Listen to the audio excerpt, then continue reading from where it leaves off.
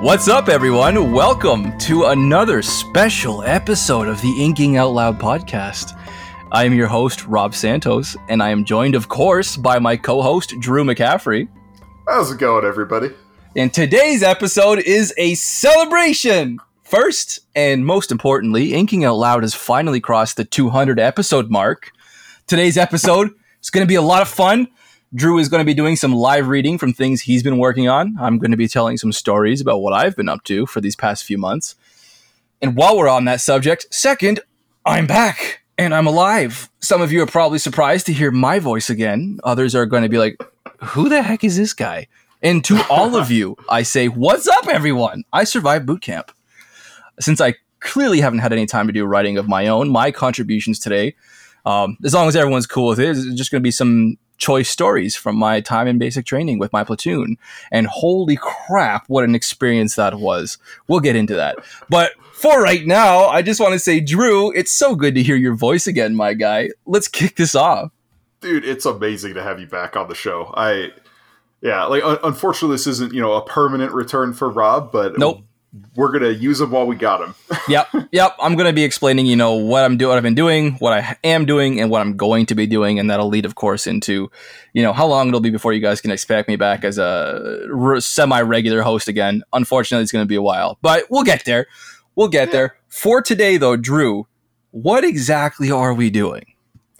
So, we're just going to kick this thing off first, 200 episodes. I want to talk through just, the history of Inking Out Loud, where we started, some of the crazy things along the way, maybe some of our favorite episodes, some of our highlights.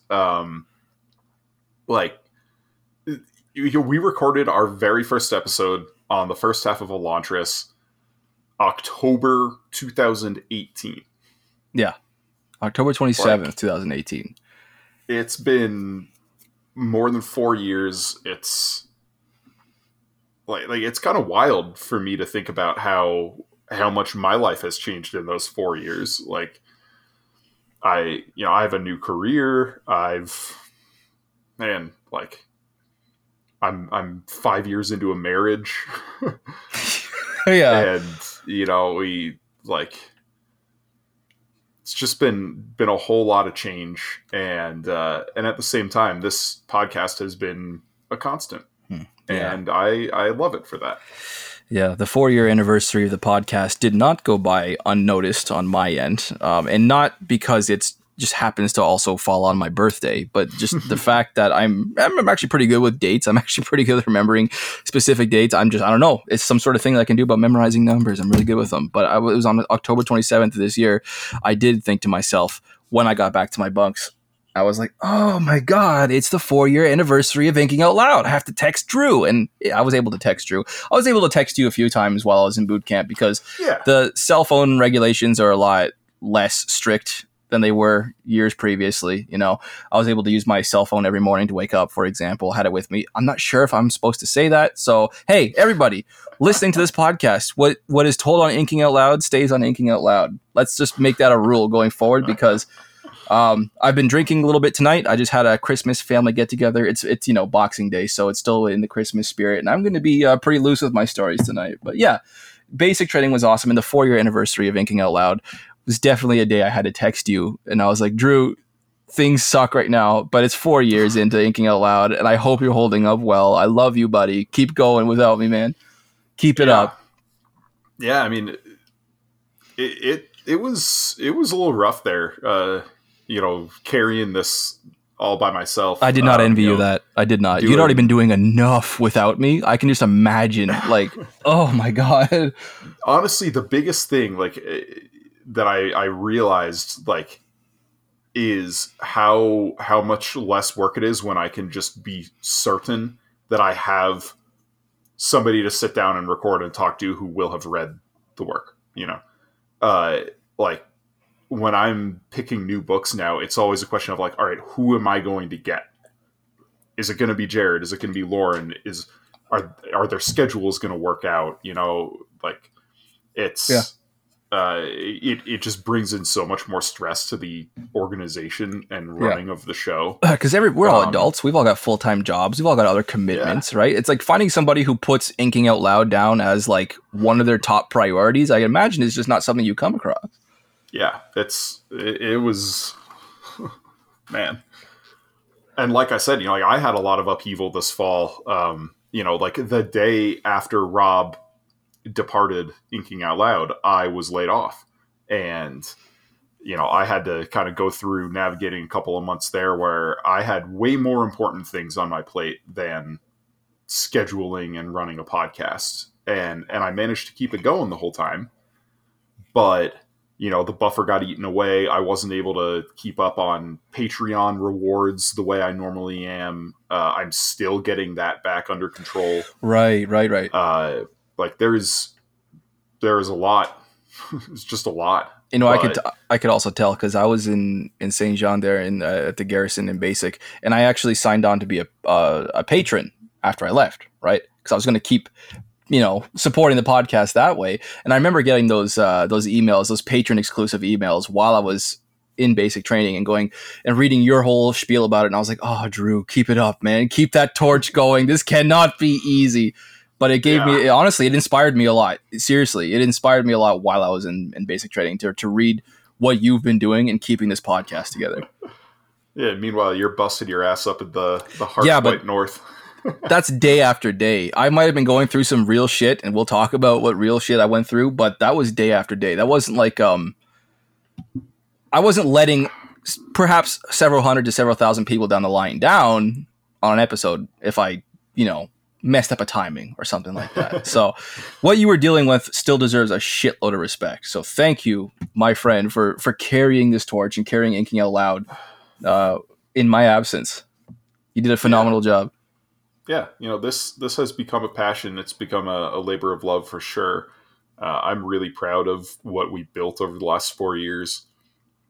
And yeah, like just thinking back, some of the most memorable episodes, like the Ready Player One episode with Rob Winchell. Oh, with Rob Winchell, yeah. Or if we're talking about Rob Winchell, The Great Hunt, some of his moments on The Great Hunt were amazing too. I loved having Rob Winchell on. Yeah. Yeah, having the invasion of the McCaffreys for Crossroads of Twilight. Yes. If we're going into episode. Memorable episodes for me, I want to say is the end of A Memory of Light. Not even the end of A Memory of Light. The previous episode, the penultimate Memory of Light episode, Wheel of Time episode, with the last battle and doing all of our toastings to each individual character who died in heroic ways, and I was drinking Writer's Tears.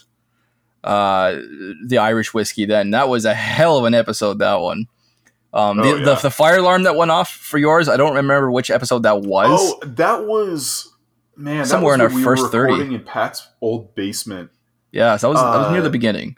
That might have been a Great Hunt episode, honestly, because I remember we had ordered in Taco Bell, and that sounds like something we would have done with Rob I remember that, and I'll tell you why I remember that, because I was supremely annoyed. This is where I get to admit this years down the road when it's not as awkward. I was so kind of annoyed when you guys were just stopping to eat Taco Bell after the whole...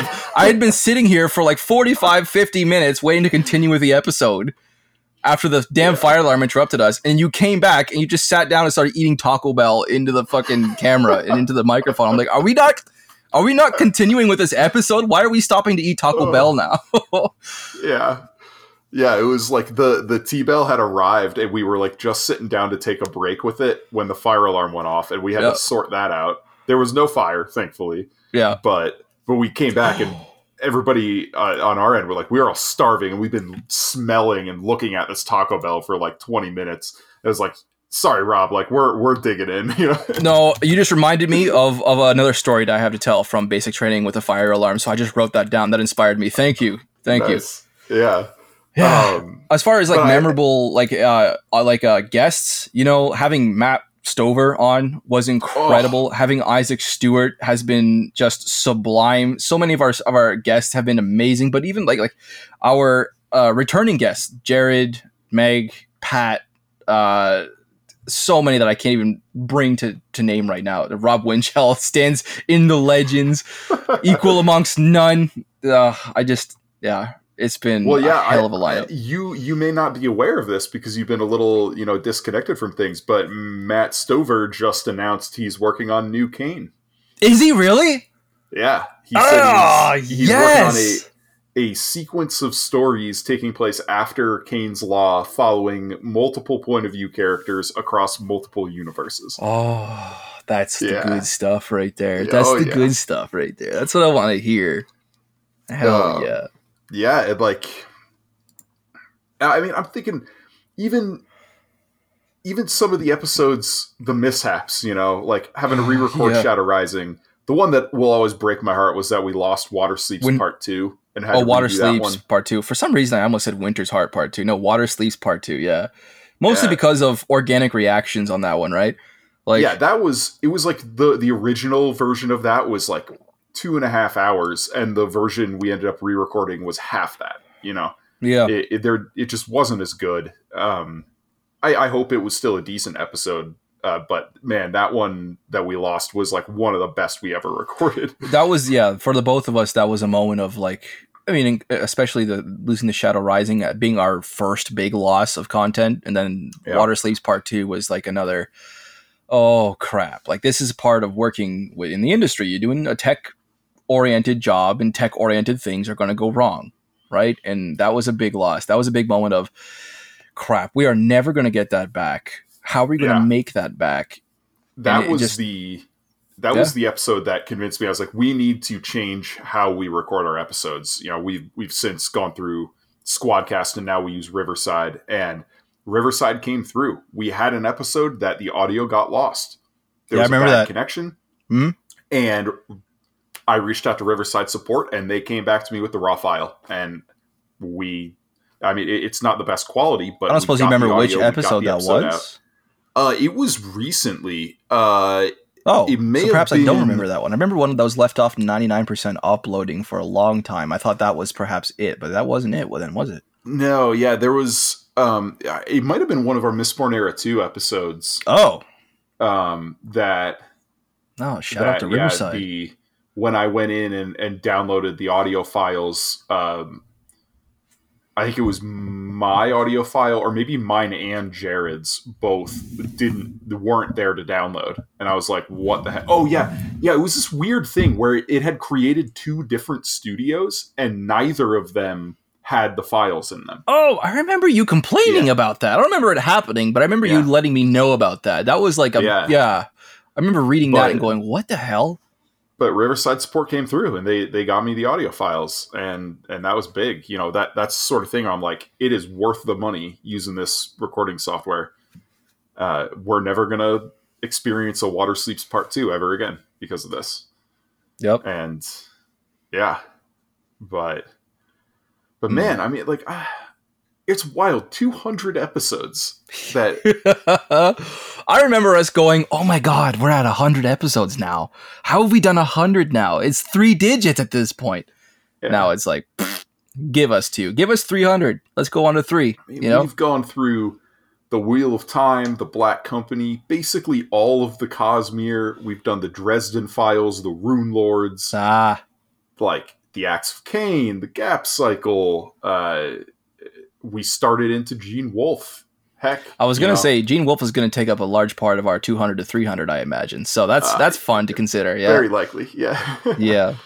I mean, it's been something, and I'm really excited. When this episode is coming out, we will have released episodes on the first of Brandon Sanderson's secret projects, and which I know nothing about. I haven't been following those too. I've been like out of the loop on the whole secret projects thing. For you to get to that. Yeah, I've been looking up. Like I read the State of Sanderson and when each individual electronically published book is going to come out. And I'm like, oh, I cannot wait for those. But I wasn't part of like the whole Kickstarter campaign, the backers and whatnot. So I am completely in the dark when it comes to the secret projects. I do not know what each of them are based on, what worlds they take on. I am absolutely at sea here, and I kind of.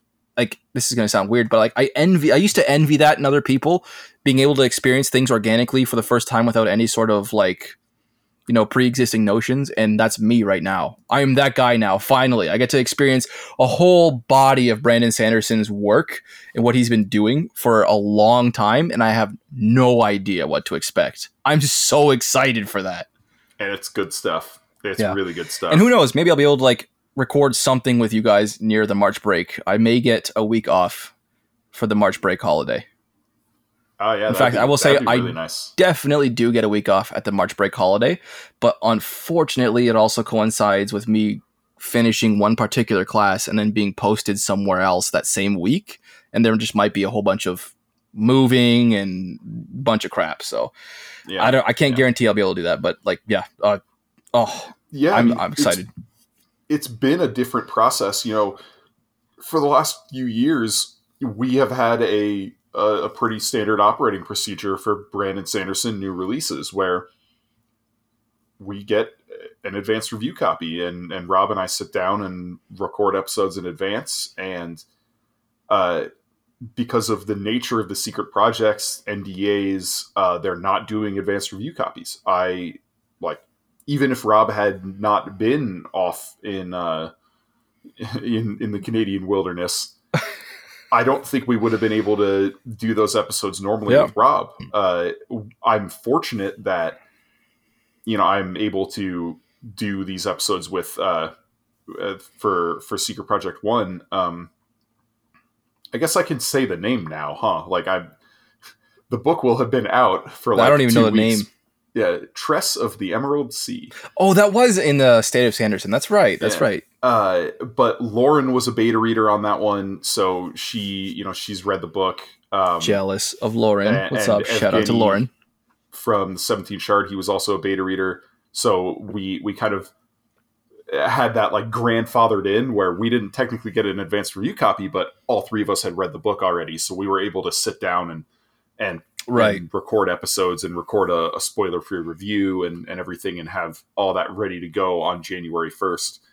But that's going to be an ongoing thing throughout all of 2023, where I'm not going to be able to get advanced review copies of Secret Projects 2, 3, and 4. And I'm going to have to do them with Lauren and with other beta readers.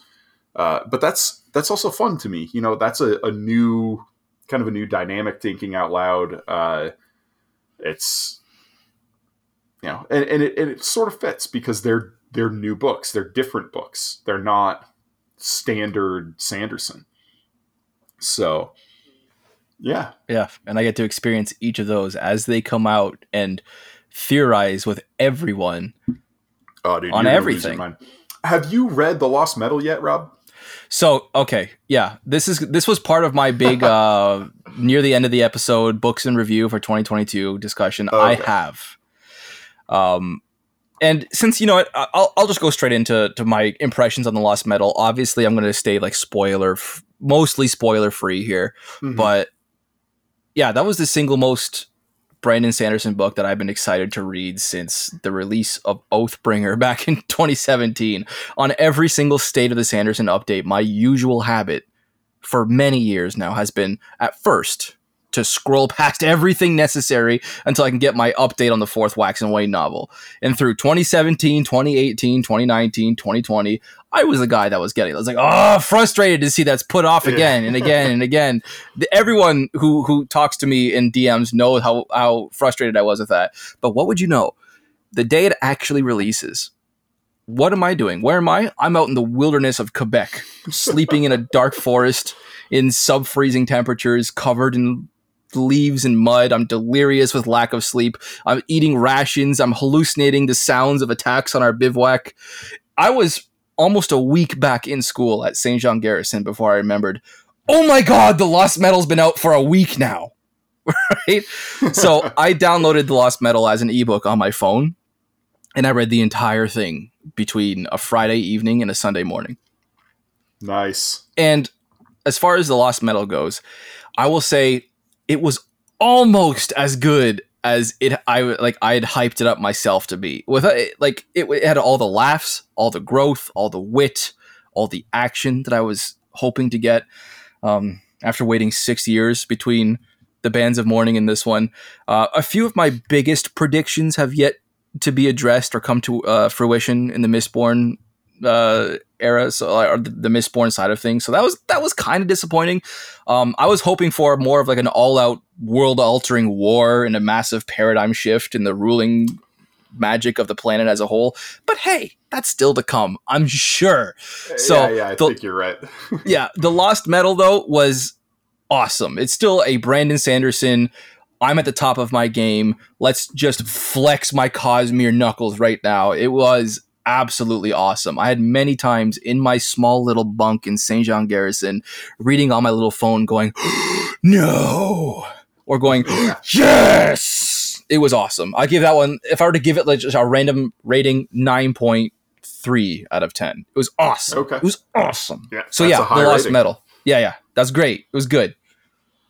Nice. So hell yeah. To answer your question across 10 minutes, yes, I read The Lost Metal. Oh, yeah. It's so crazy to me, like thinking how that book is just a month old. And I'm already kind of tired of it. Yeah. I was very aware of that, by the way. I was reading things in that book going, Drew, you read this like a year and a half ago, and you have just been totally stone-faced about this with me? Oh my God. How have you sat on this for so long? Yeah, I mean, but that's, that's that double-edged sword that comes with being a beta reader where, like, yeah, you get to read the book early, but at the same time, you're not reading it in its best state, and you end up reading it so many times. Like, I read The Lost Metal 4 times before it came out, and in various different versions of it.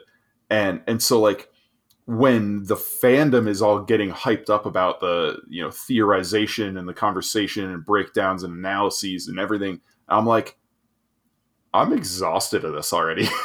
I love the fact I don't really get to participate in the fandom the same way anymore, which is a bummer, Yeah, this is definitely a double-edged sword of also being able to retain as much information and reading as I feel Drew McCaffrey does. Because for me, reading a book 4 times, I'm still only remembering half, like actually retaining permanently half of what's going on. But you can read a book once or twice and you can speak about it at length. Myself, I take far more reads. I feel like I'm going to take 10, 15 reads of The Lost Metal before I start feeling that same, like, just jaded, okay, I've experienced this all already. It's going to take far more reads for me. And so I feel like it's actually beneficial to be as ADHD, for lack of a better term, as I am, Yeah, and it's definitely something like I have to be on top of the details as a beta reader because there are things that change. Right. You have to read in a different way. Draft, and I have to remember what changed because I'm not allowed to talk about those details in any public capacity. And like, it's a reason why a lot of beta readers, the kind of original crew of beta readers who were brought on board because they were active, visible members of the Sanderson community, have since sort of disappeared from the community because everybody's afraid of breaking the NDA. Everybody's afraid of messing up and accidentally revealing something from a draft that they're not supposed to talk about. I imagine it's so you get a lot of withdrawal. Yeah. And from the greater Sanderson fandom. Yeah. I imagine it's an incredible honor to be part of, instead of digesting something, to be part of what makes it great instead, and to be part of amongst the endless list of names that help to, in any indirect way, make a book better than it was. That's why they have beta readers. But you lose that part of yourself that gets to interact with the entire community at large and gets to theorize with everybody and be the one with those insane, crazy, out of nowhere ideas. You can't do that anymore. Yeah. And I imagine you lose a little bit doing that. It's a very worthy price to pay, and I respect every single one of you beta readers for being able to do that. I honestly do. Yeah, like it's definitely a privilege. I enjoy doing it, but it is, I've said it many times before, it is not all that a lot of people crack it up to be. So, yeah. But moving on though, I mean, where do we want to go here? Do we want to go right into Rob's stories? Do we want to do a reading? Do we want to do I have talk stories? More year in review? I've got so many stories. If you've got multiple readings, let's start with one of your readings because I swear I've got more stories from the past 3 months than I earned in the past 30 years of my life previously. let's start with a reading, I feel like. All right. Okay, so I'll use this reading as a little bit of a similar catch-up to talking about the period of our lives this fall after Rob went into basic training and had his experience. During the first 2 months of that, really, I was busy job hunting because I lost my job. And when I wasn't busy job hunting, I was writing a new book. There may be some people listening to this who have already heard some of this, maybe read some of it. I think I've shared this on Patreon, but that's a pretty... we have a pretty small subset of our listeners on Patreon. About 0.5% of our regular listeners, I think, are on Patreon. So, okay. But this is the opening chapter of the novel that I wrote this fall, titled The Prophets of Wolenvar. Sweet. The Prophets of Wolenvar weren't the kind of folks you wanted to bring home to meet your parents. My luck being what it is, they came to town, and they came looking for me. I was out sweeping the front porch of my tavern, the River Lily. The sun was a mellow golden orb overhead, the sounds of a normal autumn day in Lavange washing over me, and a double column of the prophets came tromping down the cobblestone street. It was an impressive sight, their black robes swishing around ankles and their arcane stelae held high. I wasn't the only one who stopped to stare. It had been nearly 8 years since Lavange had last seen a prophet of Wolenvar, and that man hadn't exactly left as friends with the townfolk. Wolenvar wasn't a very nice god, you see. I muttered my blessings when they marched on by, heading for the square at the center of the town. No prayers to Wolenvar, these, but rather offerings of goodwill to the Hill Mother and the River Warden. Thanks for their watchfulness. The dust in the road settled as their sandaled feet moved on, and I resumed my sweeping. Even with prophets of Wolenvar in town, I figured, I could still make a tidy profit from the hard-drinking merchants' guards and taxmen. The ever-vigilant gaze of the harbingers of the Eternal Arbiter couldn't slake dry throats, any more than Wolenvar could fill their pockets with gold. I'd simply make sure my clientele kept their heads down and mouths shut if those berobed fanatics wandered in after sundown. Head? You just gonna stand there, waiting for the porch to sweep itself? I spun around, guilty of a moment of inaction. I'm not... I'll have it done soon enough. My wife stood just inside the doorway, smirking at me. Anka's dirty blonde hair was done up in a messy knot, her sleeves rolled up, dirt smudged on her cheeks and forehead. For all that, she was still the lovely woman I'd met at the regional fair 5 years past. Sure, Head. Just be done in time to help me with the kegs. You know I can't get them out from the cellar myself. I smiled as she returned to the shadowed depths of the lily. Come nightfall, of course, it would be glowing with candlelight and laughter and the homey smell of good ale. I was lucky to have Anka, if I were to be honest with myself. She'd moved nearly 50 miles to be with me in Lavange, leaving behind her well-to-do horse-trading and brewing father, and at least one marriage prospect that came with lands. I finished my sweeping, watching the prophets file on by. The council would likely have words with them and send them packing, and if not them, then Brula, the Hill Mother's priestess. Someone would sort them out, I was sure. Anka was in the back, doing something incomprehensible with a pot still and barley. I never bothered to learn her trade in beer, preferring to experience the finished product. Which barrel do you want me to bring out for tonight? I asked. She looked up from her work and pointed at a small wooden keg set to the side of the room. Taking it up to the bar was a matter of only a few moments, and I returned to her workspace. I was just thinking about Apenthes. You saw the prophets of Wolenvar. I hear they're much more common in Apenthes. If we do move there, that might affect business. Anka sighed and stood up, stretching out her back. Maybe. I don't remember them being too hard on peddlers of spirits when they visited Belfar. Father had no trouble from them. I shrugged. Well, that's good. I just worry about the move. I know you do, Head. It took me long enough to even convince you of it. I looked away. I like it here. Lavange has always been good to me. Listen, Anka said. Lavange is a great town. I wouldn't have moved here to be with you otherwise. But we can do so much better in Apenthes. A real city, Head. Instead of waiting for merchants to come through during the summer and autumn, there's trade all year round. If I could get a real brewery going instead of this little room... Visions of silver sprouted in my mind, as they always did when Anka brought up her brewery. But where she thought of earning silver, I thought of spending it. Building and operating a brewery would be no small expense. I didn't bother mentioning that. She knew, and we'd already argued over it many times. I had to admit that her projections were sound, despite the expense, and a move to the port city of Apenthes was likely the smart choice. But Lavange was home. I allowed myself to pout for a moment. We'll need to save more, at least another year.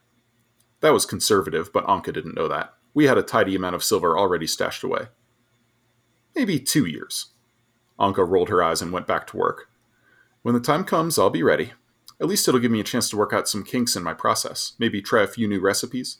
Could give us some luck. Bring in more coin than normal. Luck? I chuckled. There's nothing about this that's luck. You're the genius. I just collect the coin. My own luck was most obvious when the tavern was packed, as it was later that night. A caravan of Afavan merchants came trundling into Lavange just as the last crest of the sun dipped behind the trees to the west, and their guards and servants happened to be mighty thirsty. We'd just tapped our second keg of ale when the prophets came through the door. Just 3 of them, thankfully, but even that was enough to plunge the space into silence. They stopped just inside, long black robes pooling on the hardwood floor. One of them stepped forward, a man with severe cheekbones and intensely blue eyes. The infinite arbiter has touched this world. The augurs have made their pronouncement.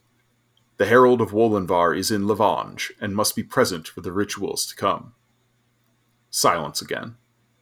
I opened my mouth, decided against speaking, and shut it again. Anka met my eyes from across the room and shook her head. It was one of the Afaven traders who broke the stalemate. His thick accent was hard to understand, or maybe he was simply deeper in his cups than I thought, but his belligerence was obvious. Your augurs are full of shit. Go home. Well, that can't be good, I muttered to myself. I stepped forward, again opening my mouth, but the lead prophet spoke first. You would do well to watch your tongue, Outlander. Wolenvar is not kind to those who utter such blasphemies. The Afavan snorted. I was in Osteral 8 months ago when you lot came through. You said the same thing there, and you sure didn't find any herald back then. The augurs do not lie. They were merely incomplete. The Afavan laughed with his friends. I felt my feet root themselves to the floor. No matter how much I'd like to settle things down before they turned ugly, I couldn't see a way out. The prophet scowled at their laughter. His face darkening, he growled, The hand of judgment has pulled back the curtain of knowledge. Wolenvar knows all. You Afavans would do well to remember that and turn from your heretic ways. At the word heretic, the Afavan lunged for the prophet. His fist struck the man across his cheek, knocking him to the floor. Chaos erupted, and it was not as one-sided as I might have guessed. Those prophets knew their way around a barroom brawl, it seemed, and they worked in concert to fend off the wave of Afavan flesh. I tried in vain to drag folks apart and got myself a split lip for my trouble. As abruptly as it started, it ended. Anka was somehow standing between the 2 groups of men, her face red. Men on both sides stared at her in shock. I myself had no clue how she'd managed to separate them. The mouthy Afavan glared past her, fists still balled at his sides. Did Wolenvar tell you about that, prophet? Did he warn you earlier that you get your teeth punched in tonight? The prophet narrowed his eyes. His cheek was bleeding from a cut, and he had indeed lost a tooth. His companions ushered him out into the night, but as he went, he shouted back, Never refer to the blade of judgment with such base words. Wolenvar's wrath will find you. Laughter chased them out into the street, and I let out a breath of relief. The Afavan called for more beer. How did you manage that, Anka? I asked when we were both behind the bar, refilling mugs. I don't quite know, Head. I just saw them acting fools and stepped in. They must have been shocked to find a woman in their midst. Anka chuckled. The Afavans at least don't typically let their womenfolk do much other than clean and spread their legs. Delightful, I muttered and turned back to the waiting customers at the counter. The Afavans were louder than ever at their table. One had produced a deck of cards, and coins were clinking as they gambled.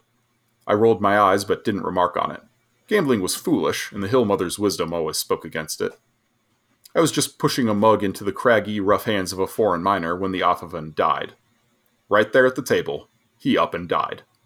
I saw the beginning only out of the corner of my eye, but all eyes were on him by the time he stood up, croaked an oath in his mother tongue, and went as pale as his skin would let him. He crashed to the floor and didn't move again. Well, shit, I said. And about then, the other Afavans started shouting about murder and poison. It was even more unruly than during the brief moments of the brawl. 2 of them tried to force their way over the bar and lay hands on me, while some of my local customers held them back.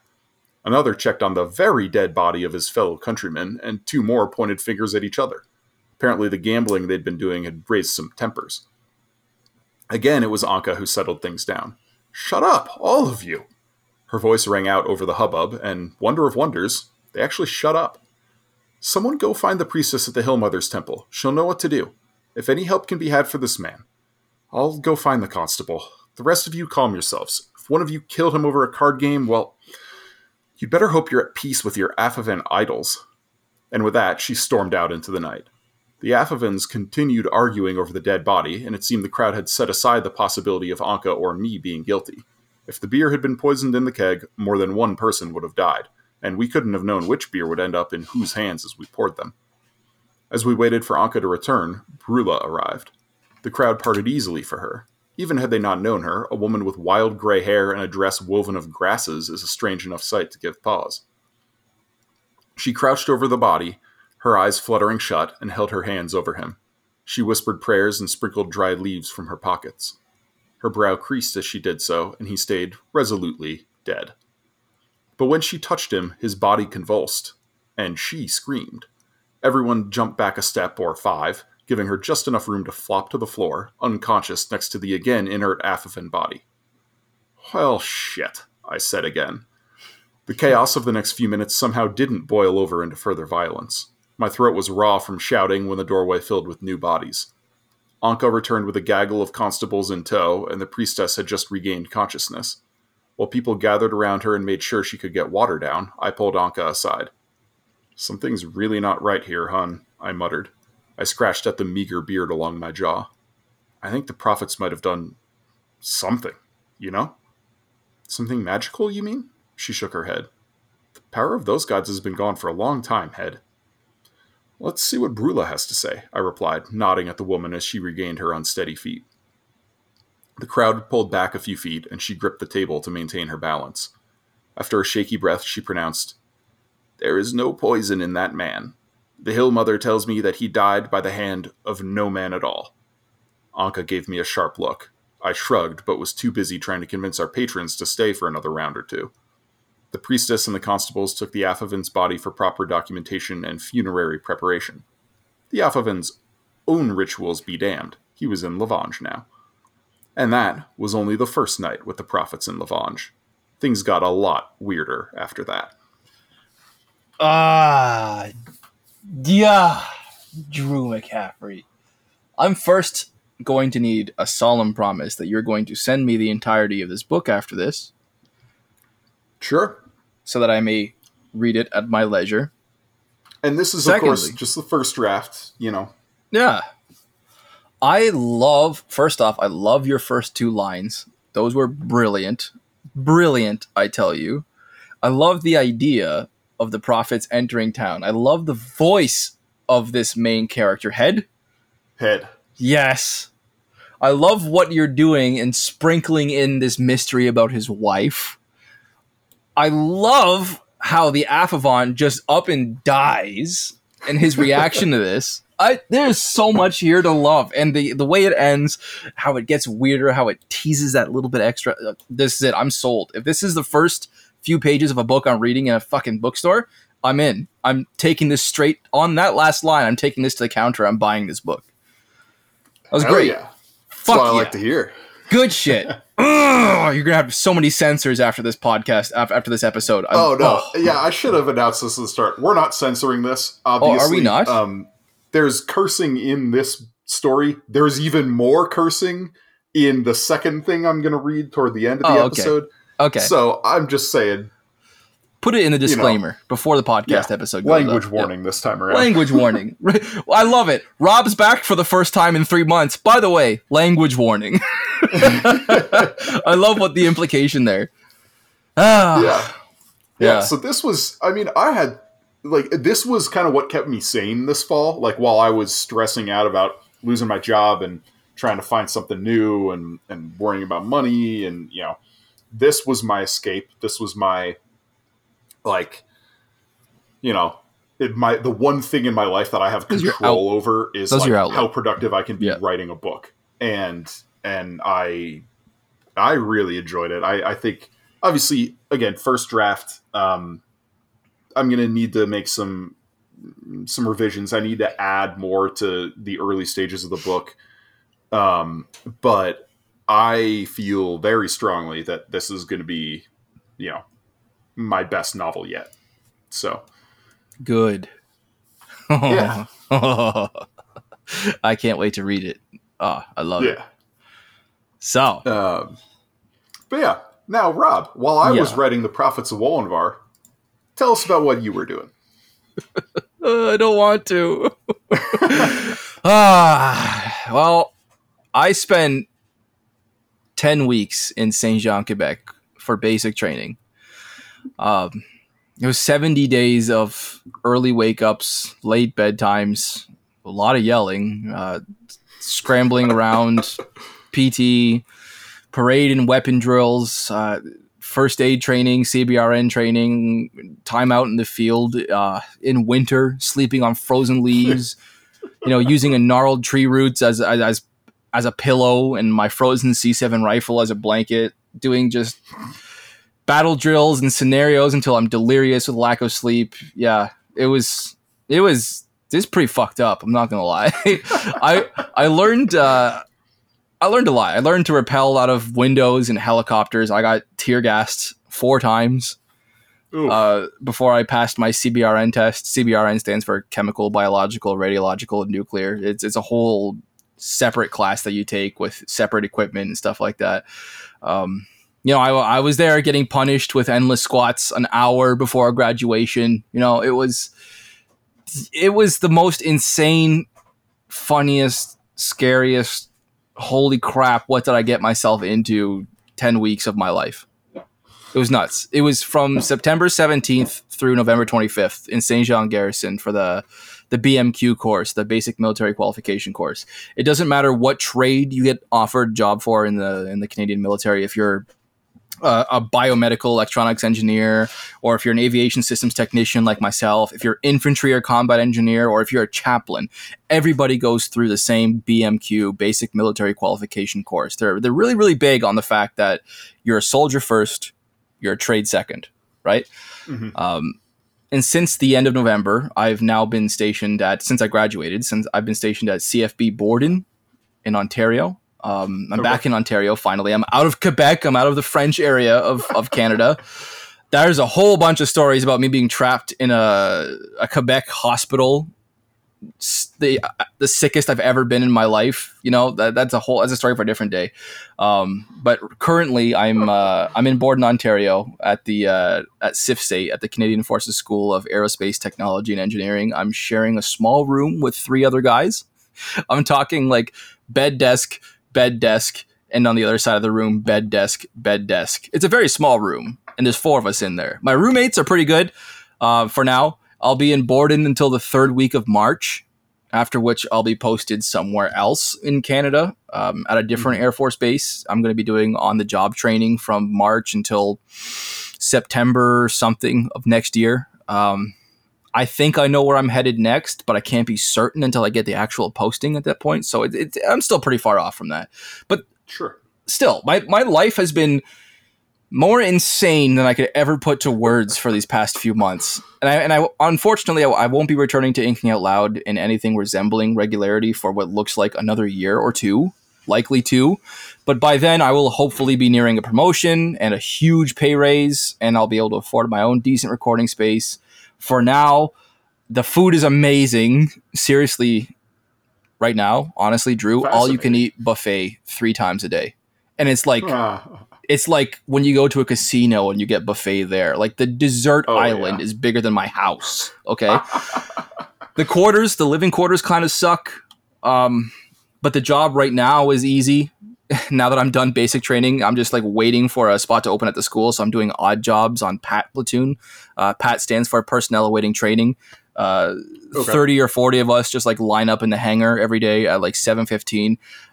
We line up along the snowbirds, like some retired snowbirds. For anybody who knows what the snowbirds are, they're like a Canadian Air Force jet squadron that does all kinds of air shows around the world and stuff like that. We have some of the retired snowbirds in the hangar. We just line up along there. There's an F-18 in there too, where all the students work on. And we basically just like sit in the canteen and we watch Top Gun and we play around games on our phones for hours on end, and we wait for a sergeant to walk in the room, and at which point everybody else group, and we all like come to attention, and the sergeant will walk in and be like, "Hey, who wants to go break down some boxes?" Or be like, "Hey, who wants to go move some desks for the LT?" And be like, "I do, sergeant," and just like 6 of you will walk out and go do it. Like it's basically just like waiting around and trying to find things to do. Now that I'm done basic training, and we're waiting for spots to open up at the actual aerospace engineering school, so.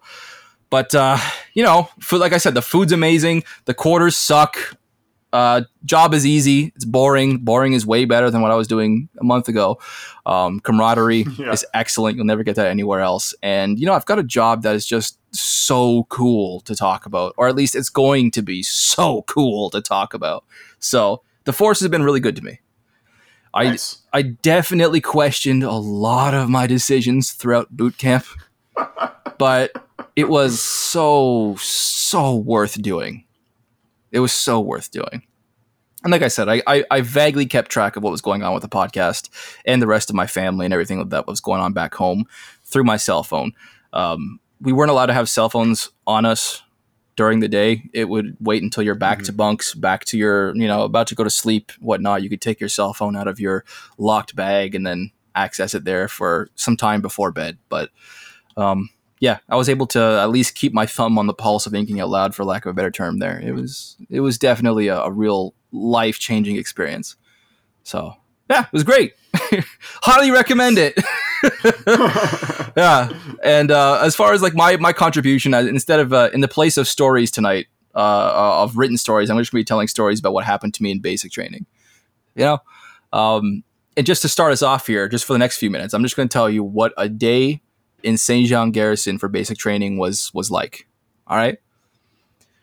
So 04:30, it was wake up, start getting dressed because you're 31 years old and your knees hurt and you need more time than everybody else to more time than the other guys in the platoon need, because they're all a bunch of idiot 19, 20-year-olds. I love those guys. I would die for them. 0500, lights on, start yelling everyone else out of their bunks. You get dressed, you grab your rifle, check all your locks are closed to make sure your bunk is secured. Everything's lined up and clean.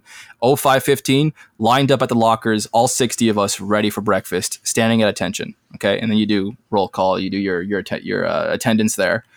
0545 or 0600, it's either morning inspection or PT or your first class, depending on how the staff is feeling.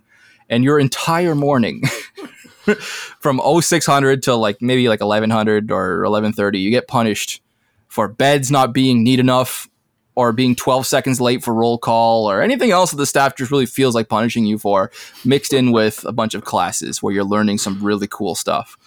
11:30, lunch, you get a timing. It'll be like, oh, we have 11 minutes to eat breakfast or to eat lunch, or, oh, we have 6 minutes to eat lunch and be lined up outside. Lunch was always a very nebulous time of the day. 11:47 or 11:48 or so, you get punished anyway for taking 7 minutes to eat your lunch instead of 6 minutes. Noon till 5:30 in the afternoon, 17:30 is classes, admin, PT if it was scheduled for the afternoon instead of the morning for whatever reason.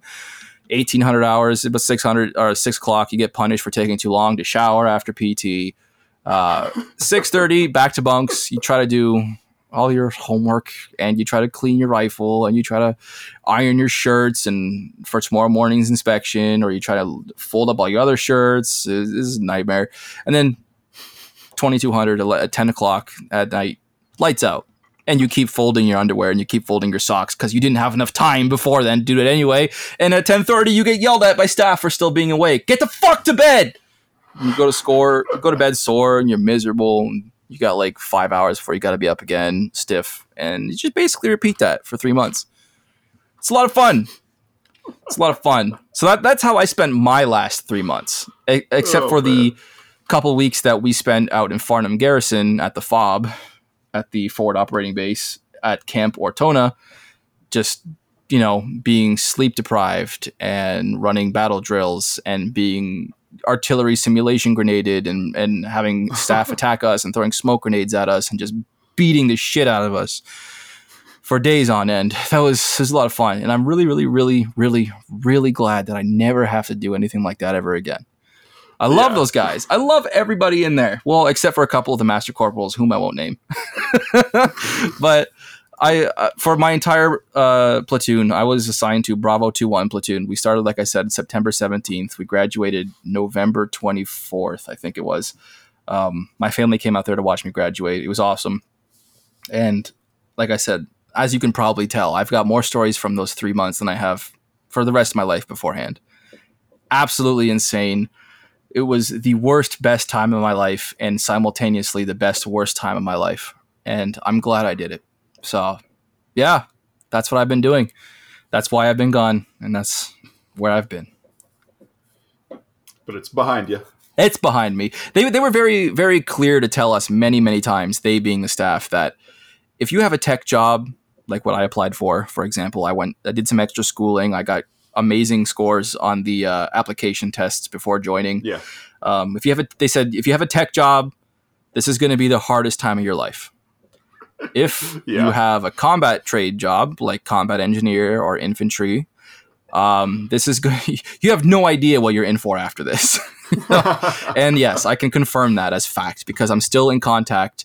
We have a platoon WhatsApp group and we have many other chats besides that. And I've been in contact with my platoon mates since then. And yes, all of us who are in tech trades are just living it up right now. Like I said a few minutes ago, my job right now that I'm done and I'm waiting for a spot to open at the school, my job is just waiting around in a room and playing games on my phone for most of the day until I have to go break down some boxes or move some desks, But my friends who are in the combat trades are getting the absolute shit kicked out of them. They're doing far more PT than we ever did. They're just getting destroyed right now. So hats off to them. Utmost respect to them. But my time doing that stuff is done now. Thank God. So, yeah. While you guys were sitting down to record Inking Out Loud, that's what Rob was doing. So I'll be telling a couple stories from Basic today. But for now, I say we jump into another reading from Drew. Unless you have something else that you want to do beforehand. Ooh, I could do my second reading. Yeah, do your second reading. Yeah, this was so kind of the other big thing that I had going on with Thinking Out Loud over the course of this whole year, not just this fall, but we started a Discord server. I think you can find a permanent invite link to that pinned on our Twitter page at IOL Podcast. That was this year. It's a really great community. We got lots of book discussion, obviously, just general life discussion. But the big thing is I started a writing group. I've been doing monthly writing prompts, short story prompts, leading writing sprints. Oh, that's right. The writing sprints. Yeah. And this story that I'm going to read was actually from before I started this writing group officially, but I wrote this, I think, in January of this year. Did some revisions on it over the next couple of months after that. But this story was in a lot of ways the springboard that led to me starting this writing group, and it has been a huge success beyond my wildest dreams. Multiple people who've joined the writing group have written novels this year, as I have. That's so awesome! We did a NaNoWriMo. Congrats, guys! Kind of NaNoWriMo happened. Yeah. How did There's been a lot of really fun stories that have come out of it. If you join the Discord, you can jump into that writing chat channel and the feedback channel where people have been posting, their early drafts of stories. It's a ton of fun. But yeah, so that brings me to this short story.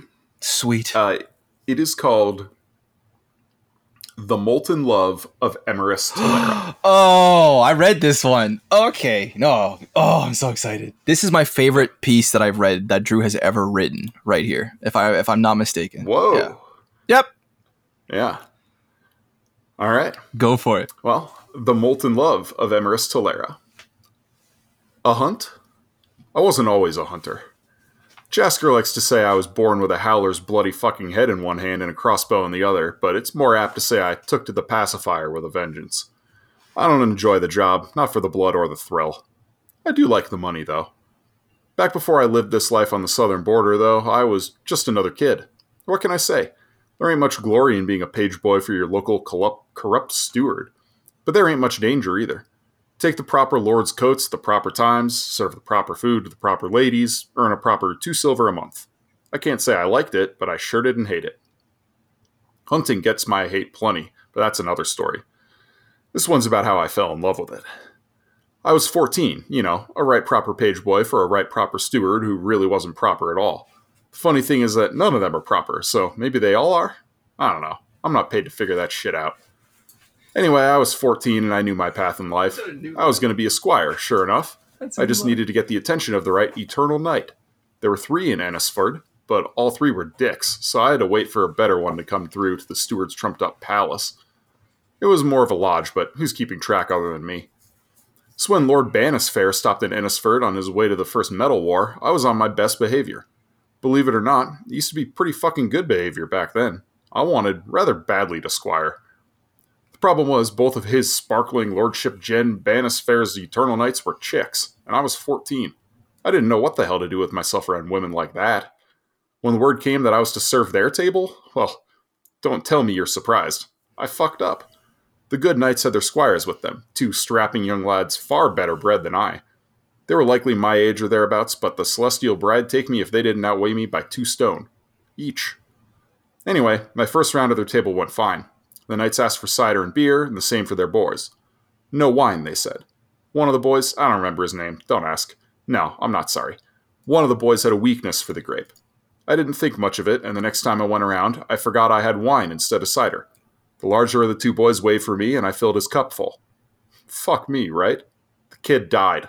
I wasn't there when it happened, but Kara told me later that's what it was. Aaron was distraught, screaming for the world to curse her instead.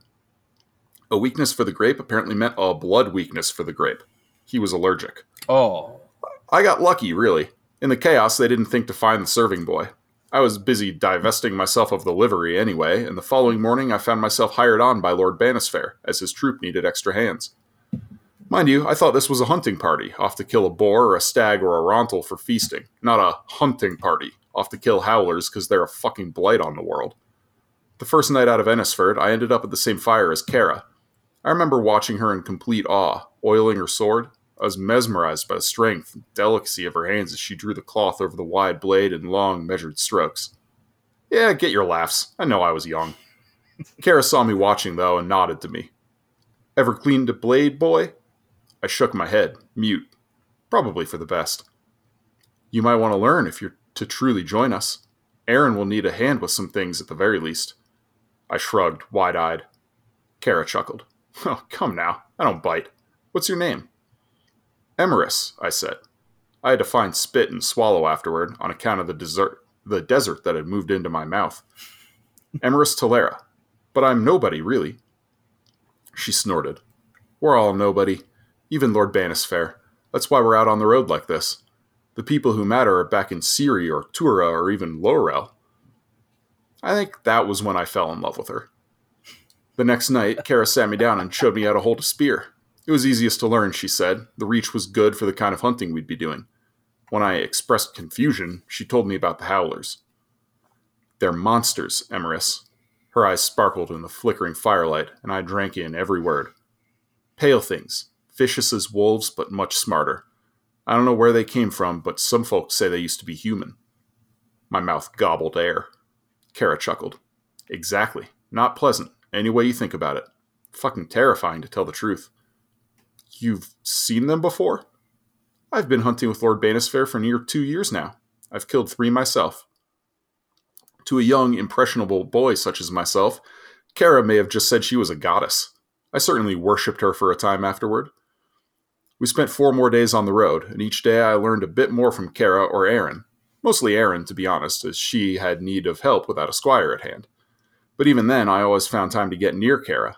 She saw me as a cute little thing, and I was both too young and too scared to ever make her see me different. On the 4th day, just as we reached the first swells in the Red Plains and the Morin Hills darkened the southern horizon, the first refugees found us. Lord Banisfair ordered the whole company off to the side of the road, and a column of ragged, beaten, hollow-eyed people shuffled by. I could hardly bear to look at them. Each time I saw another vacant face with a 1,000-mile stare, it ate a new hole in my gut. I didn't want to know what could do that to a person, but I'd find out soon enough. War, Lord Banisfair reported after speaking with 2 of the people. An invasion, from whence they know not. An army 1,000 strong seems to have appeared from thin air near the mines. He spoke to all of us, but he locked stern eyes with Kara and Aaron in particular. They might make their living as hunters, but they were still eternal knights, sworn to protect the realm of Tura and uphold the honor of the celestial bride and yada yada.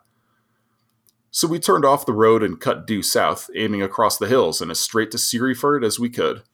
I thought it made sense. If there were to be a defense against an enemy from the south, they would be at the ford.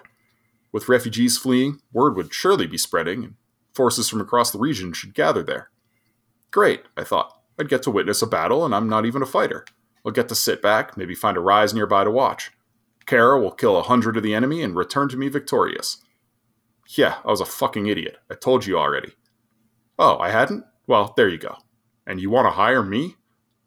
Anyway, we cut across the Morin Hills. The red grass gave way in patches to rocky outcrops and scraggly bunches of trees. Not sure what they're called. The ones with the blue leaves, yeah? That feel like they're covered in oil. The weirdest bit was when we found the fence. The thing was gleaming steel, dripping condensation in the early morning. This was way out in the country, deep in the hills. We couldn't think of who'd want to lay claim to property here, so we broke the fence and kept on.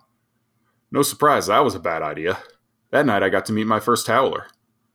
The fires were burning low. The first watch had just taken their posts. As a lowly servant boy, I wasn't trusted with that sort of thing, so I was already cozy in my bedroll. Well, as cozy as you can get in a bedroll on rocky soil.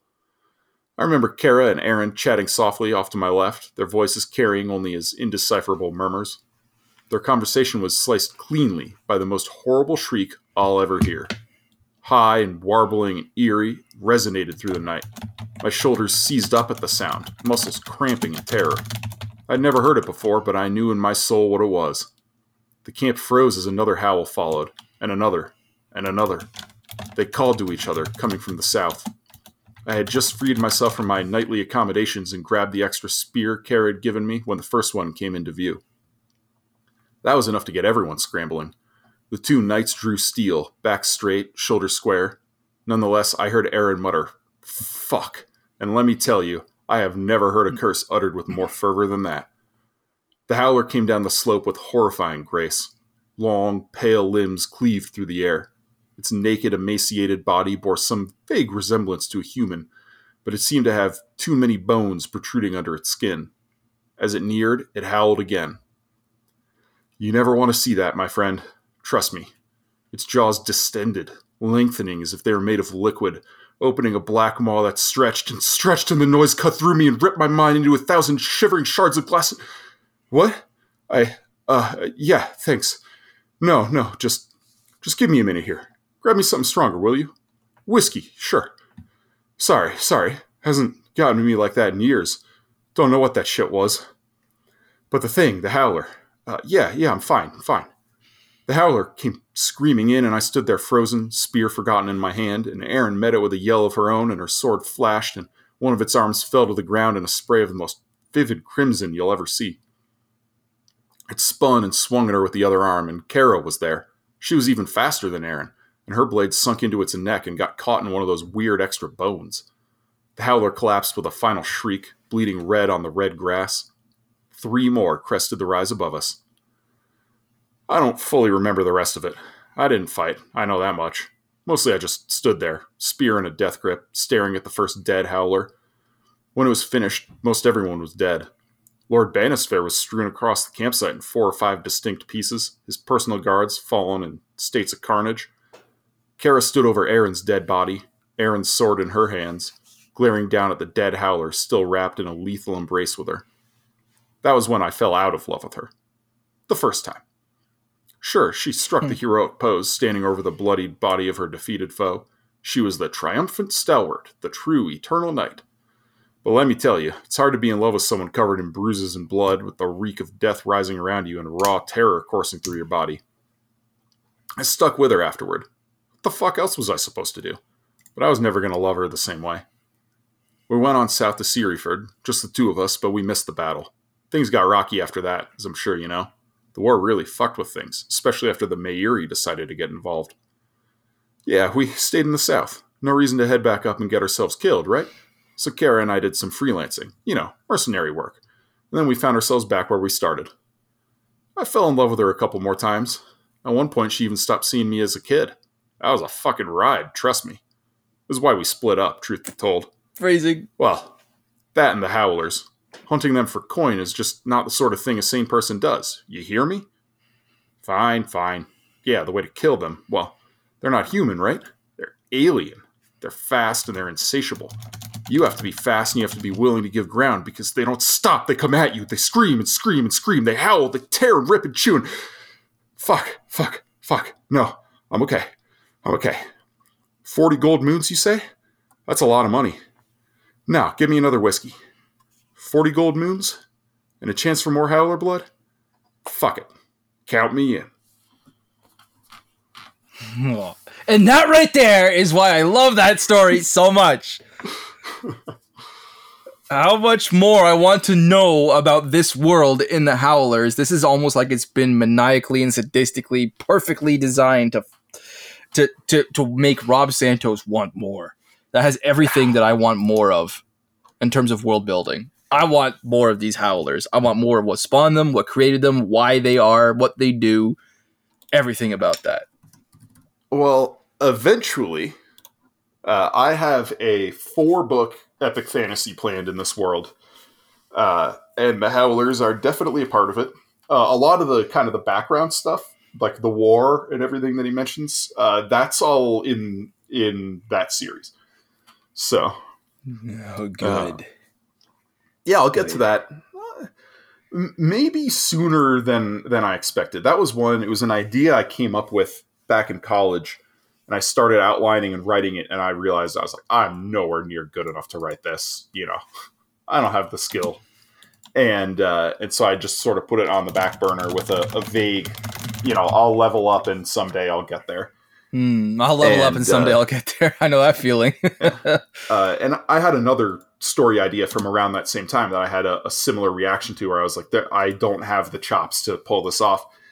And I actually pulled that other story out of the trunk and I began working on it for NaNoWriMo this year. And I very much feel I do have the chops for that one. So I think if that one goes well, I have another book that I want to write in between, and then I may jump into this series. Oh, nice. Yeah. I was so excited writing this story, like refreshing my my idea for this world, and like it was a ton of fun remembering all the world building I did a decade plus ago. Now, tell me about this particular draft, because I swear I heard 1 or 2 brand new lines in this draft that weren't there when I read it. You definitely did. Okay. This is an updated draft. Okay. I definitely noticed at least one that I was like, oh, that wasn't in the draft last time I read it. Yeah. Yeah. Yeah. I really want to find a home for this. It's a really tough short story market right now, especially Amazon is doing some things that are not conducive to the way sci-fi fantasy short story publications work. Mm-hmm. And so there's a lot of, just turbulence going on. It's also, a lot of people are writing short stories and trying to get published.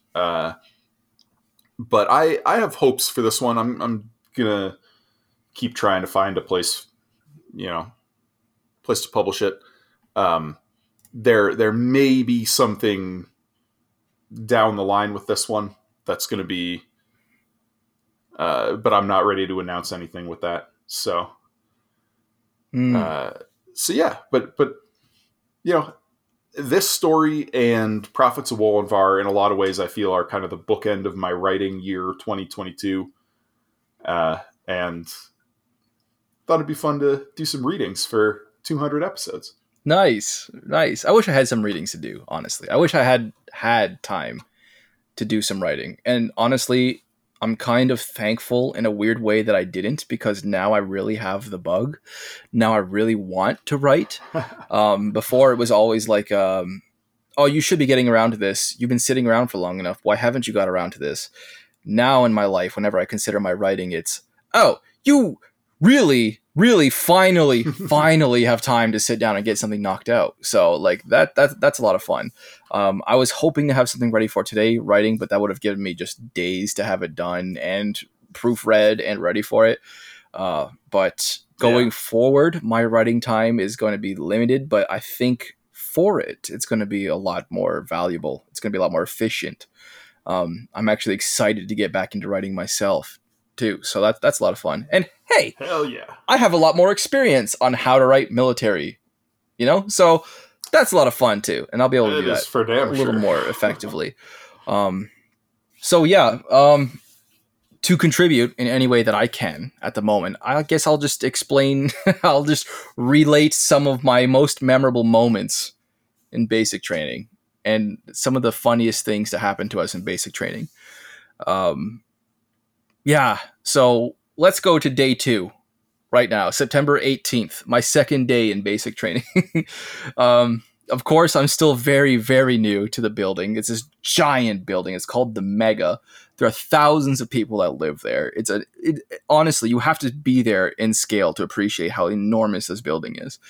And it's our second day, so we're up on the 4th floor, but it's 10 flights of stairs.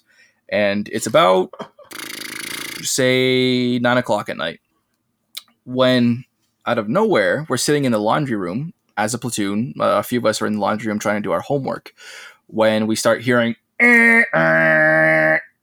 all platoons form up, green sector, parking lot, go. It's like, it's the fire alarm. There's a fire alarm that's been pulled. We're just looking at each other like, what? Like, we're brand new. We're still civvy at this point. We're like, what's going on? And so we go down all the stairs. We form up where it tells us. We go out into the parking lot where we think we're supposed to go. We see everybody else forming up in one of the 3 giant parking lots around the Mega there. And there's hundreds of people forming up in this parking lot. We're not the only platoon training, of course. There are many other platoons training who are all in their combats, and they're all far more formed up and far more disciplined than we are. And we're just forming up there alongside them. This is our second night here, so we're terrified. And it starts to rain. It's really dark outside. It's completely black. It's just this cold ass rain coming down in this Quebec town up there. And the fire department shows up, the police show up, and they go upstairs, and they're doing the whole search as to who pulled the fire alarm, why the fire alarm was pulled, and whatnot. We're standing out there in this cold ass rain. Half the people have, say, just their boots and their t-shirts on. The other half have their PT shorts on, and they have like a coat on. Everyone's just like dressed. They're in various states of dress, and the rain is coming down, and everyone's getting frustrated. Everyone's the blood starting to boil because nobody knows why we're outside in the rain, just freezing and shivering and shaking our asses off. Yeah. And several feet in front of me, I'd say about 20-25 meters in front of me and slightly to my right, I see shit starts to go down. This one platoon keeps talking, and they're not supposed to talk when you're in ranks. When you're in ranks, you're at attention, your heels are together, your toes are 30 degrees apart, your wrists and your arms are straight down at your sides against your body, and you're not moving at all. And this one platoon in front of us kept talking, kept joking around, kept just, goofing off and whatnot. And what I didn't know at the time was their course senior ended up strolling up to the guy who was talking for the 5th time and screaming in his face, saying, "You're supposed to shut the fuck up right now and not move." I didn't know that. I was just civvy at that time. I didn't know how the rank structure worked. I thought that was an actual staff, like a master corporal or a sergeant, or God forbid, a warrant or a PO, walking up and screaming in this member's face to shut the F up. And all I saw in the dark rain was a fist swung, and it led to a big old brawl in the rain, in the dark rain. Keep in mind, again, this is going to be like the 5th time I've said this. This is day 2 in basic training. And we're lined up in the parking lot in the freezing rain in the dark, and I'm watching a brawl break out between what I think is a recruit and an officer. I'm going, oh my God. And of course, a Warren actually breaks in. He breaks the fight up, starts screaming at both of them, explaining exactly how much they've let down the armed forces, exactly how this is a huge mistake. And their punishment for that was, for the rest of the time it took the fire department to clear the building and say, no, there has been no fire. No, this is a false alarm. We're talking at least another hour, hour and a half. They had to sit there in the parking lot, first off, holding the front leaning rest position, which is just a push-up position with your arms down, right? Just holding push-up position in the freezing rain. And after their arms started to give up, and after they were like crying and needed to like stop, just laying down in a freezing puddle and pretending to be dead. And that was what they had to do as their punishment for fighting in line. And I was just this civilian sitting there on day 2 with my platoon still in civvy outfit going, what the fuck is actually happening right now? This is the scariest thing that's ever happened to me. What is this next 69 days going to be like? Oh my God, what have I done?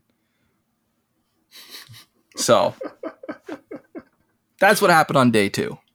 Yeah, that's a hell of a welcome. Yeah. Now, allow me to relate the tale of Private Sockenstein. All right. Oh boy. So again, still in week 1. We're still, as a platoon, all 60 of us or so, it was about 60 at that point, are still in civvy outfits. And we don't have our uniform yet. We're still getting used to the whole regimented military lifestyle. The staff was still trying to impress upon us at this time the importance of unsecured kit and leaving your quarters all exactly the same and leaving everything secured. So you have 4 combination locks and 2 padlocks that are issued to you, and you have to lock up your closet with all your clothes and all your uniform. You have to lock up your personal locker. You have 2 giant drawers underneath your bed that pull out, and you have to lock those up, and you have a duffel bag in the corner. It's called your COVID bag. This is just in case, of course, you end up testing positive for COVID and they have to isolate you and they have to bring you some civilian clothes. It's a duffel bag in the corner. It also has to be locked up. And we were struggling to learn that for the first few days. A lot of people kept pushing the boundaries, like what's allowed to be left out, what's not allowed to be left out. And I remember this was day 3, so this would have been literally the next day after the fire alarm incident. It was at the end of our training day, so it was like, 5:30, 6, 7 in the afternoon. We had been beaten up and had classes and beaten up more for like 18 hours of PT and struggling and all kinds of fun stuff. And the sergeant and the master corporals walk in the room with this smile on their face. And it was this smile that eventually over basic training you learn to fear. When your instructors walk into the room with this particular shit-eating grin on their face, y'all done fucked up today, right? And they walked in with 3 garbage bags just full. And they dumped out the garbage bags. They made us clear room in the middle of the class because we'd all, get into a classroom at the end of the day, getting ready for orders and timings for the next day. And they made us first clear the desks out of the middle of the room, make some space, and they dumped out these 3 garbage bags, full garbage bags. They had like phone chargers in them, books in them, clothes in them. And what it was an amalgamation of everything they had managed to collect out of unsecured kit. So of course, every single day throughout those 10 weeks, they would go, and they would test all the locks. They would yank all the locks. They would sometimes kick the locks to make sure they're entirely closed, check your bunk and everything like that. They managed to get on day 3, since we're still so new, they got 3 garbage bags worth of stuff out of us. And they dumped this giant pile of belongings in the middle of the room, and the sergeant walks in the middle. He starts kicking all of it. He just kicks all of it into all corners of the room, and we're hearing about how we've screwed up and how we're not taking this seriously. And what happened was one particular recruit had left, of course, he left his closet unlocked. They would screw with all your stuff. They would put it all in a pile, and they would be like, you better have all your kit labeled, because if you don't have your kit labeled, good luck figuring out what belongs to whom. right? But this one private, who I will not name right now, had all of his socks confiscated. We have these big, giant, gray, double thick woolen socks that are issued to us as part of our combat boots, because they go on with the boots. And all of his socks, all 10 socks, were confiscated and stuffed into this long clear plastic bag. I don't know where they would have got this clear plastic bag, but the staff had taken this plastic bag, took all of his socks, they stuffed it full of gray full of gray wool. They pasted googly eyes on it, and they gave it yarn hair, and they printed off a little name tag that said Private Sockenstein, and they gave it a little Canada flag patch on the side of it too. And our PO walks in, who's basically the highest ranked guy that we deal with on a day-to-day basis. Everyone loved the PO, but he walked in that day and he was just yelling at us saying, "This is Private Sockenstein. Private Sockenstein is the newest member of Bravo 2-1. That's our platoon, right? Private Sockenstein will attend all of Bravo 2-1's classes. He will be with Bravo 2-1 at all times. And if, at any point, we ask to see Private Sockenstein and Bravo 2-1 does not have Private Sockenstein present, there will be a price to pay, because Bravo 2-1 does not leave a man behind. Is that right?" And we all yell, "Yes, PO!" And so, we had a new platoon member in the form of this little sock puppet. And we had to bring Sockenstein with us everywhere we went. And I think it was about sometime in week 4 before we finally lost Private Sockenstein. What happened there was we had a PT class. No. Yeah, we had a PT class, and Private Sockenstein came with us to PT. He stays in the lockers. You don't actually take him to the gym, right?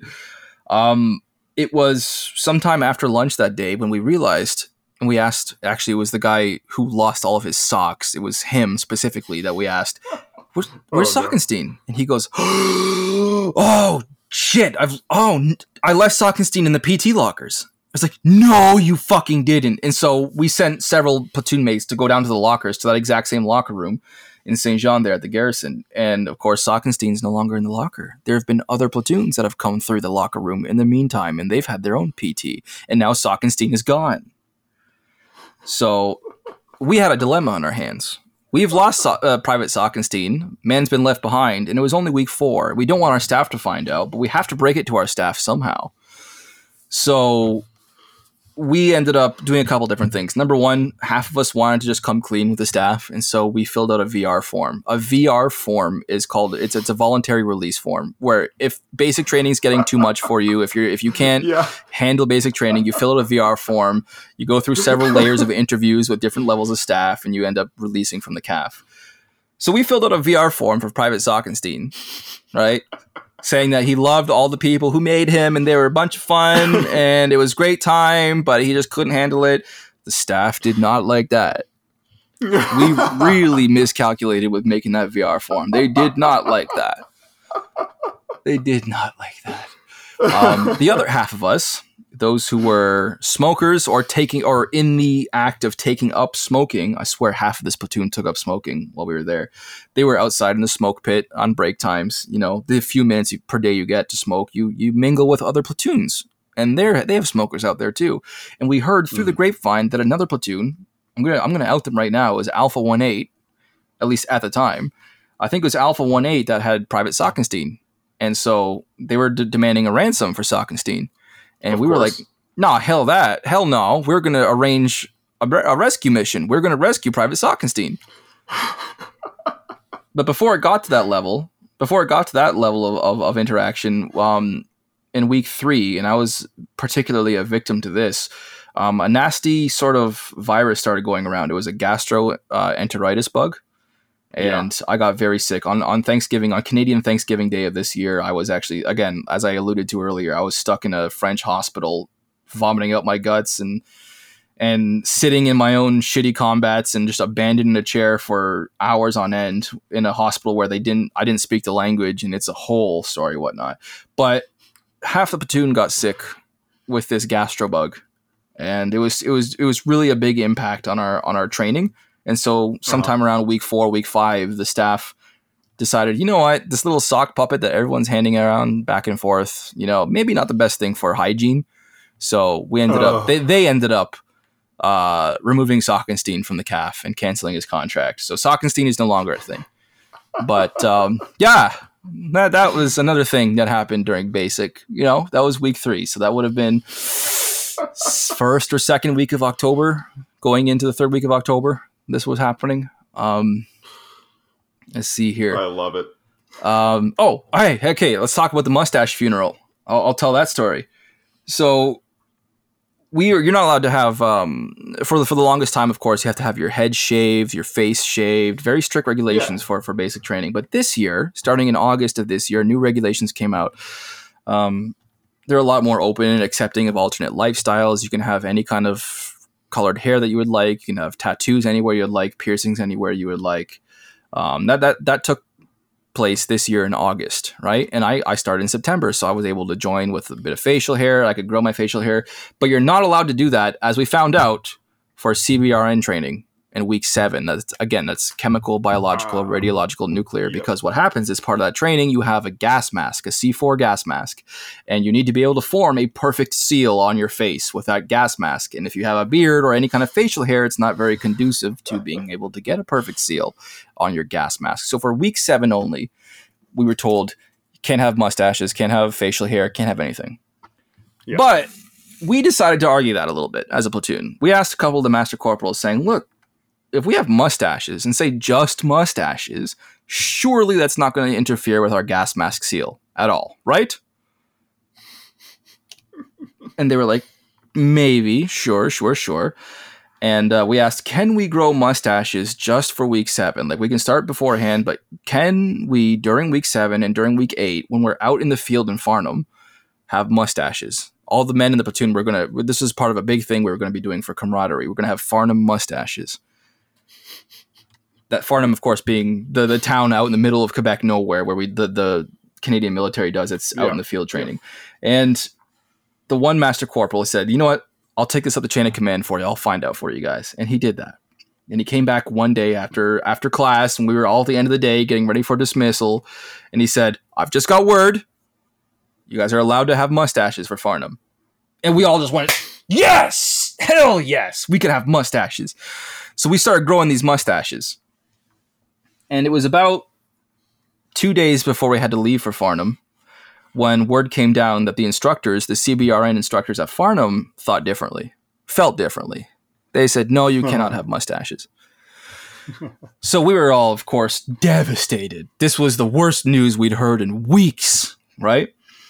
And so we all, with those few of us who brought electric trimmers, I was one of the ones that brought an electric trimmer, we all very reluctantly shaved our mustaches off into a little plastic box. All of our mustaches went into the same little plastic box. All this random beard hair and mustache hair went in there. And then we had the mustaches through all of Sierra and Tango sector, 4-hour platoon and Bravo 2-1. They did a whole line, a funerary line, where we all stood at attention, and we had a funeral for the mustaches that were supposed to come with us to Farnham that never did. Nice. Yeah. Basic training was that. Good shit. Was that for 10 weeks. It was just that. We had a lot of recruits lose their rifles by accident, and that's a big deal. You're never, ever supposed to leave your rifle more than arm's length away. If you do, that's a big deal. You could actually be, honestly, you can be criminally charged for that. It's an SI. It's a serious incident. It's a weapons failure if you leave your rifle out of arm's reach. Now, what you can do is you can leave your rifle with somebody and say, "Hey, I have to go to the bathroom. I can't take this with me. Can you watch my rifle while I'm in the bathroom?" And they'll be, "Yeah, of course. You know, Bravo 2-1, brothers, we'll do this. Brothers or sisters, we'll do this." But as we got out to the field for weeks 8 and 9, they took that away. And they said, "You're no longer allowed to leave your rifle with anybody. Your rifle comes with you everywhere you go." And we mean everywhere, including to the porta potty. I know that for a fact because one private lost a fully loaded mag. He dropped a fully loaded mag full of blank rounds, full of pyrotechnics into the porta potty. Like down into the porta potty. And that had to be retrieved and cleaned. And that was a whole other thing in the Quebec wilderness in November. Just try to imagine that for a second. But at one point, Yeah, it was the end of our first day in Farnham. The end of the first day, we had 70 pounds of kit on us with our rucksacks. We had 12-pound or 15-pound tack vests full of mags, full of first aid kit, full of glasses, like shot glasses, ballistic glasses and everything. We had our Kevlar helmets on, our combat boots on, all of our combat uniform, and we're holding an 8-pound loaded C7 rifle. And it was about 10 o'clock. We did 22 kilometers of rucking on that first day in Farnham with all of that on. I can't even explain to you what that feels like, okay? But we thought we were getting bedtime because normally you get dismissed at like 6:30 or 7 when you're at school, and then 10 o'clock is bedtime. 10 o'clock does not mean bedtime when you're in Farnham. 10 o'clock means, what did you fuck up today, and let's punish you for all of that. So dark outside. They take us out behind the little building full of snow there in Farnham. And they say, okay, we're going to learn what a leopard crawl is now, Bravo 2-1. And we get down on our bellies. We line up all of our rucksacks in a line, as we're used to doing. We put our rifles on our rucksacks, as we're used to doing. Apparently, the memo that we're not allowed to leave our rifles with fireteam partners anymore, only half of us somehow heard that day, because we all left our rifles and half of us started doing the exercise. It was a master corporal who said, we're going to leopard crawl. That's where you get down on your belly and you go knee to elbow, crawl across an entire field. All right. Mm-hmm. It sucks. Maybe when you're 18, 19, 20 years old, it's a little easier and it's fun. When you're 31 years old and you're slightly fat and you hate this, it fucking sucks. You get like halfway across the field and you're like, and then your whole platoon is like, Santos, keep going. Santos, you got this. And keep going until you get to the end. And then you have to turn around and do the whole thing back again. It's the worst time of your life. And I finally got, after stopping 3 or 4 times, to the end. And then we were all told to stand up. We're covered in snow and ice and mud and we're out of breath. And 2 or 3 of us have already thrown up. And it's like, what have I gotten myself into still on week 8 or week 9? And we stood up and the one master corporal decided to break to us just how badly we had fucked up. And that we weren't supposed to leave our rifles. What we did was half of us had gone forward. Our rucksacks and our rifles are all in 2 ranks. And the front rank went and did this punishment that we had earned or not earned, depending on how you look at it. We earned all of them. And we got back and half of the rifles are gone. Oh, like, what's going on? And the master corporal who was in charge of this went in front of all of us and explained to us what had happened. He said, Bravo 2-1, you are not supposed to leave your rifles unattended, not in the field. This is a very different scenario. And he said, what's going to happen now is that all of you are going to get face down again. You're going to crawl across this entire field again, come back again, and when you make it back, I will give you back 1 rifle. Oh. So we were out there.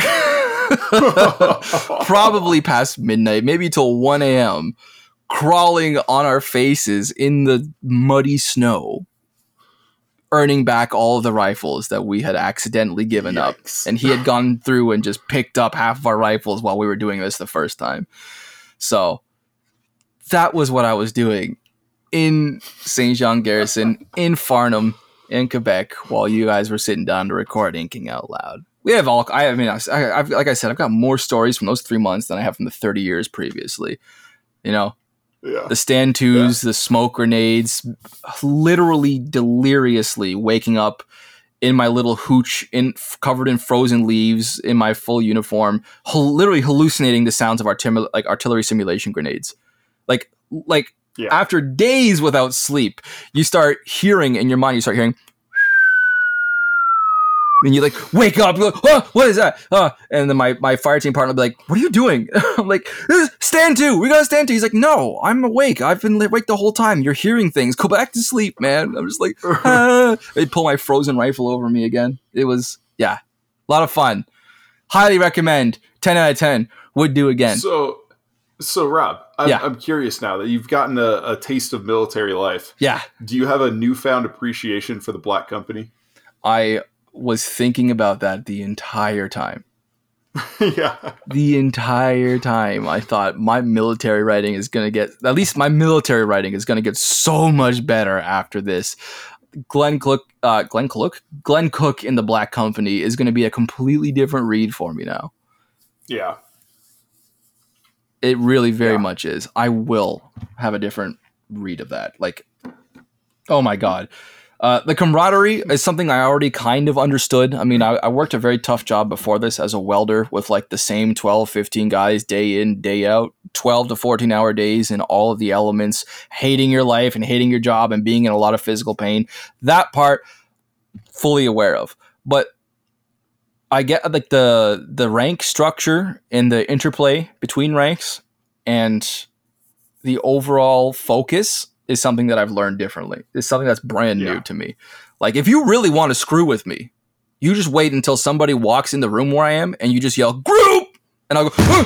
I will literally come to attention. It's just a reflex. I am terrified of French Canadian accents now because all of the instructors were French Canadian. And if you get that accent in the room with me, I am scared. I'm like, "Oh, yes, sir." "No, sir." You know, it's, yeah. It definitely, it has changed me, and that will manifest in my reading in a lot of ways. Yeah. Yeah. Oh, yeah. So nice. Yeah, that's what I've been doing. Well, I think we're getting to the point where we're going to wind down the episode here. Just want a brief overview. You know, your reading, my reading of 2022. Yeah. Obviously, you didn't do as much. Yeah, but I wish. But I'm curious. I want to hear, you know, overall impressions, favorite books, least favorite books. All right. You know. So The Lost Metal obviously for me takes the cake because that was like one of only a few books I managed to read this year. Obviously there was the entire Inking Out Loud catalog reading leading up to my leaving for basic training. As far as that entire period goes, besides The Lost Metal being the obvious number one, I would say Sons of the Oak. That was a big deal for me earlier this year. Yeah. Big mention to Dave Farland there in Sons of the Oak. Like the Rune Lords as the first big series, I suppose, that we dove into for Inking Out Loud, because Elantra still, as of this day, is not a series, it's a standalone.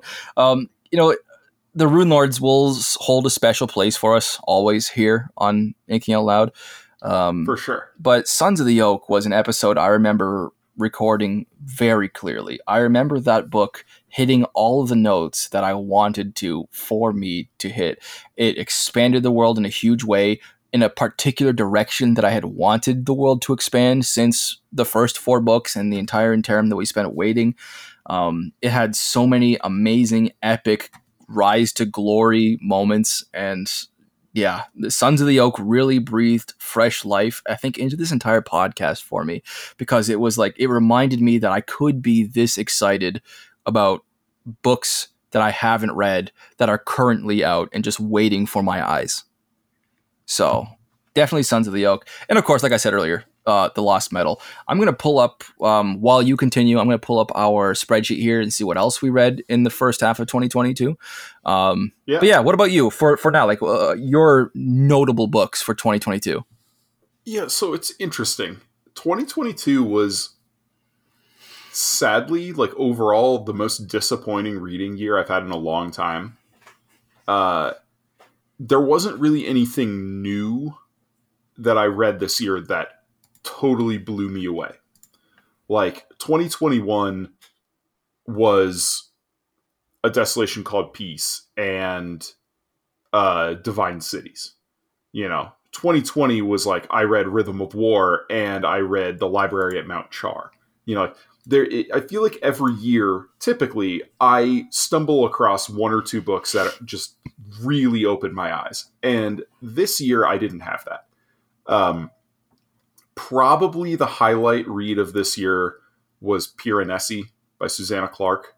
And there are things in that book that I really, really loved. But there were also some elements of the book that I didn't like. Like, I can't say that was a, knock it out of the park 10 out of 10 book like I would with A Memory Called Empire or City of Blades or, The Library of Mount Char. And on top of that, I feel like I read a lot of books this year that I just didn't enjoy much. The Lycanius books, I mean, if you've listened to our episodes of those, you know I did not enjoy them. I tried to. I really, really tried to, but they nearly broke me. Like, if there was ever a point where Inking Out Loud was going to fall apart, it was when I was trying to keep myself going reading Lycanius, and I had to make the decision for the longevity of the podcast where I was like, I'm not, like, we're cutting it short after the second book. We're going to go right on into, like, whatever, Mistborn Era 2. I can't remember if we did something in between or not. But I was like, if I have to do another Lycanius book, Inking Out Loud is going to end. Like, yeah. And, and there were some other books in there that I just, like I was a little disappointed in Lowtown. I was going to bring up Lowtown myself as that equivalent. Yeah, like that was such a frustrating reading experience for me, where elements of those books were so good. Uh-huh. Like, Daniel Polanski is a talented writer. Polanski's amazing. But like, the direction he took that story... Oh, and yeah, Siri's yelling at me.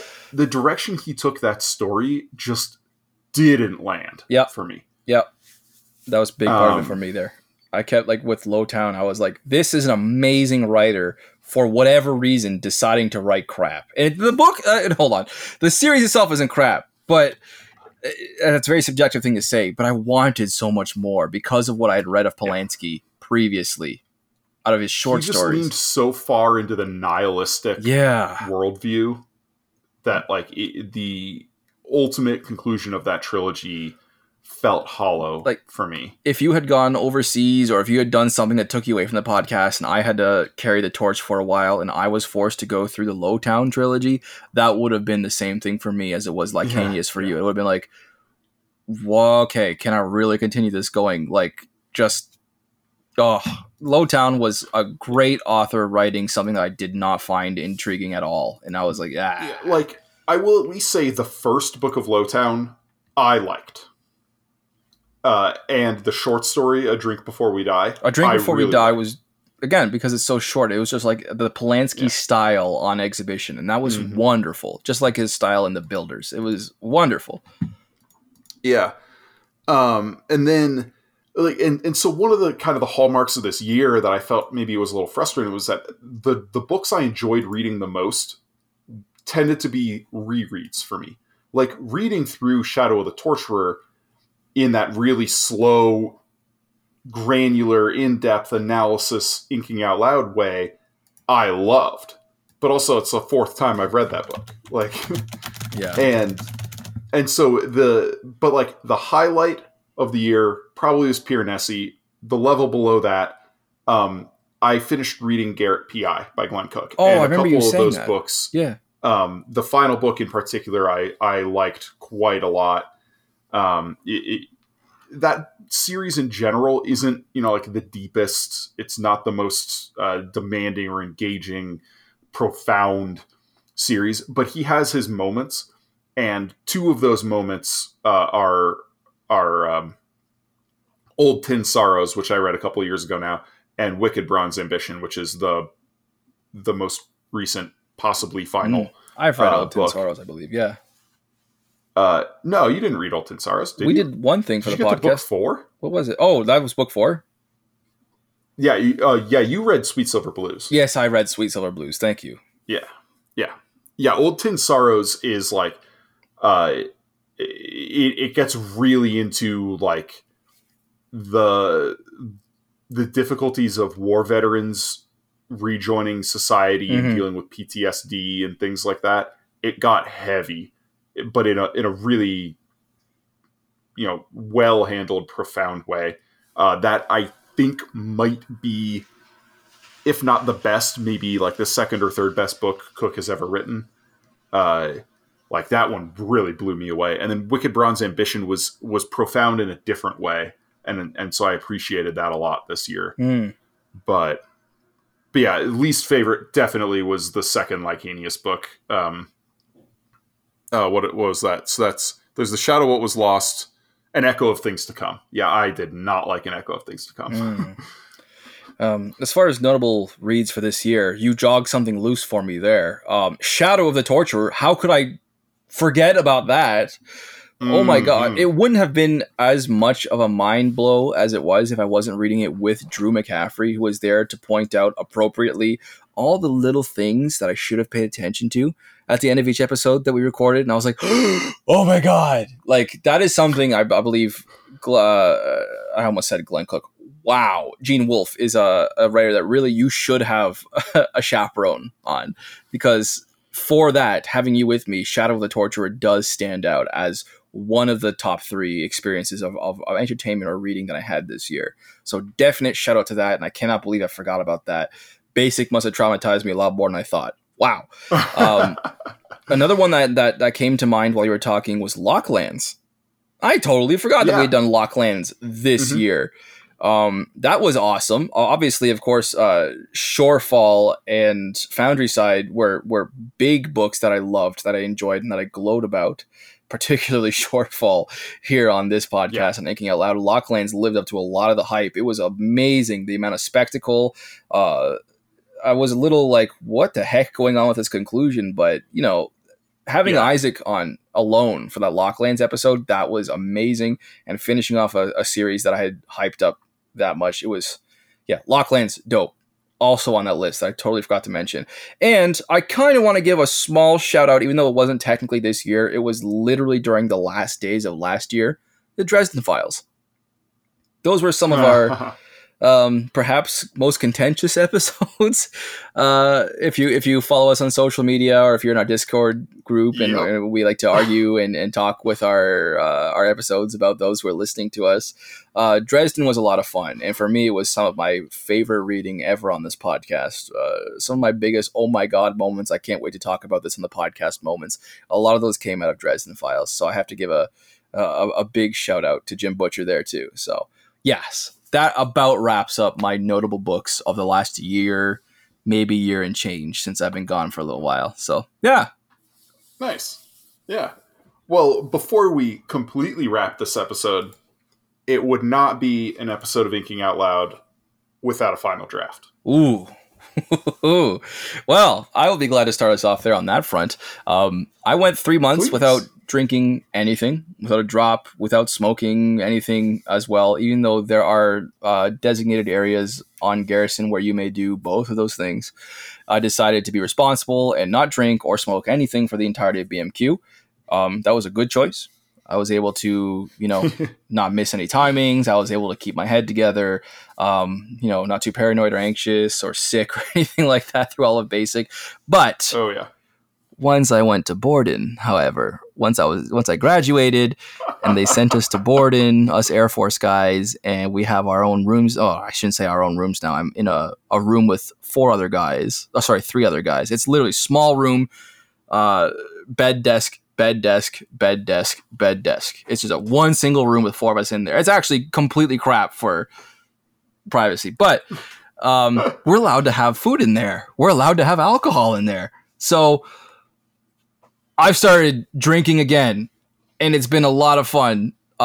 Drinking, admittedly, more than my mother would like, less than I would want. But for this episode here, of course, I didn't have to hold anything back. My tolerance is significantly lower than it used to be, if it's not obvious. Oh, I know that. But I'm bringing on an old favorite, something I've featured before. I believe this happened in our, actually, as I referenced earlier, our second to last Wheel of Time episode, where we had the last battle, and I was sipping on Writer's Tears Copperpot, the Irish whiskey triple distilled, and oh boy, it's been a lovely bottle. I actually finished it on this episode of Inking Out Loud. Ooh, nice. It, honestly, and I swear this could be because it's an Irish whiskey or whatnot, it's so local that it could be inspired a lot, but I swear it tastes more like a scotch than a whiskey. Well, a scotch is a whiskey, but you know what I mean. It definitely has a lot of scotch to it. If I didn't see the bottle it came out of, I would have thought I was drinking a scotch.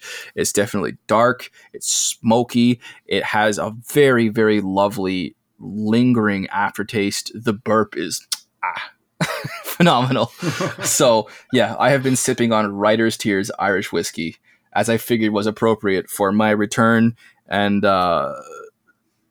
exuberance upon the podcast, if I may. So yeah, heck yeah, I've been sipping on that. Love it. How about yourself? Well, yeah. So I am drinking a beer from Firestone Walker Brewing Company out in California. This is one of their limited release series. Looks like this was batch 1 of this particular beer, canned July 26th, 2021. I've had this one in the back of the fridge for a while. And it's one that you can age. It's a wild ale. Pineapple, mango, and tangerine sour ale ripened in oak barrels is what the label says. 6% alcohol, so not anything too crazy. But I brought this one on for Emerus Tolera and the encounter he had in his story. This beer is called Primal Elements. Ooh. Yeah, very nice. I love it. I feel like I'm coming back home when Drew has a thematically appropriate beer for the podcast that I'm on. Thank you, man. Absolutely. That's dope. Yeah, like Rob, obviously I took some time off from drinking as well. Better part of a year. And so I understand tolerance being way down. Oh, yeah. I bet. And just in general, like, since I resumed drinking, I haven't been drinking as much. I like being 40 pounds lighter. And obviously not all of that was from not drinking. In the last year, I've been playing a lot more hockey. I've been working out more, But a chunk of that for sure was alcohol weight that I dropped. And I don't particularly feel like I'm in a rush to put it back on. Yeah, I like fitting in my jeans and my dress pants from when I was in college and not having to go out and buy new clothes. So nice. Yeah. But yeah, I think that... Go ahead. Sorry. I think that brings us to the end. This is not a standard numbered episode, but this is a celebration of 200. I'm not even sure what the next episode is going to be after we release this. It might either be Tress Part 2 or Senlin Ascends. I don't know.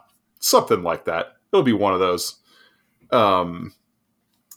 But, we're just grateful that we've been able to go 200 episodes, that we've had such amazing continued support over the last 4 years. The generosity of our supporters on Patreon, the community that we've been able to start building on Discord, the writing groups, just the journey through these stories and discovering new things we love and sometimes things we hate, and that's all part of the fun. Yeah. And 200 down, hopefully we got 200 more to go. And, hell yeah. As you've seen today, Rob is not gone. He will be making occasional appearances when possible. Yep.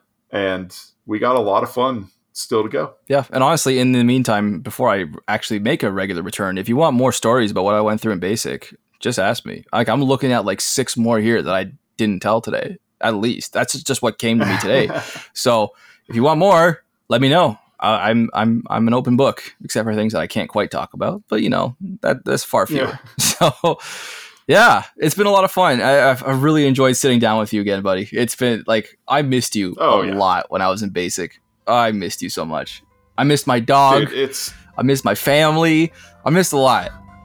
I miss Brandon Sanderson. You back. Yeah. Oh yeah. It's been great. And yeah. So nearly 2 hours in, we're calling this one a wrap. Thanks for listening, and we'll catch you next time. Bye-bye, everyone.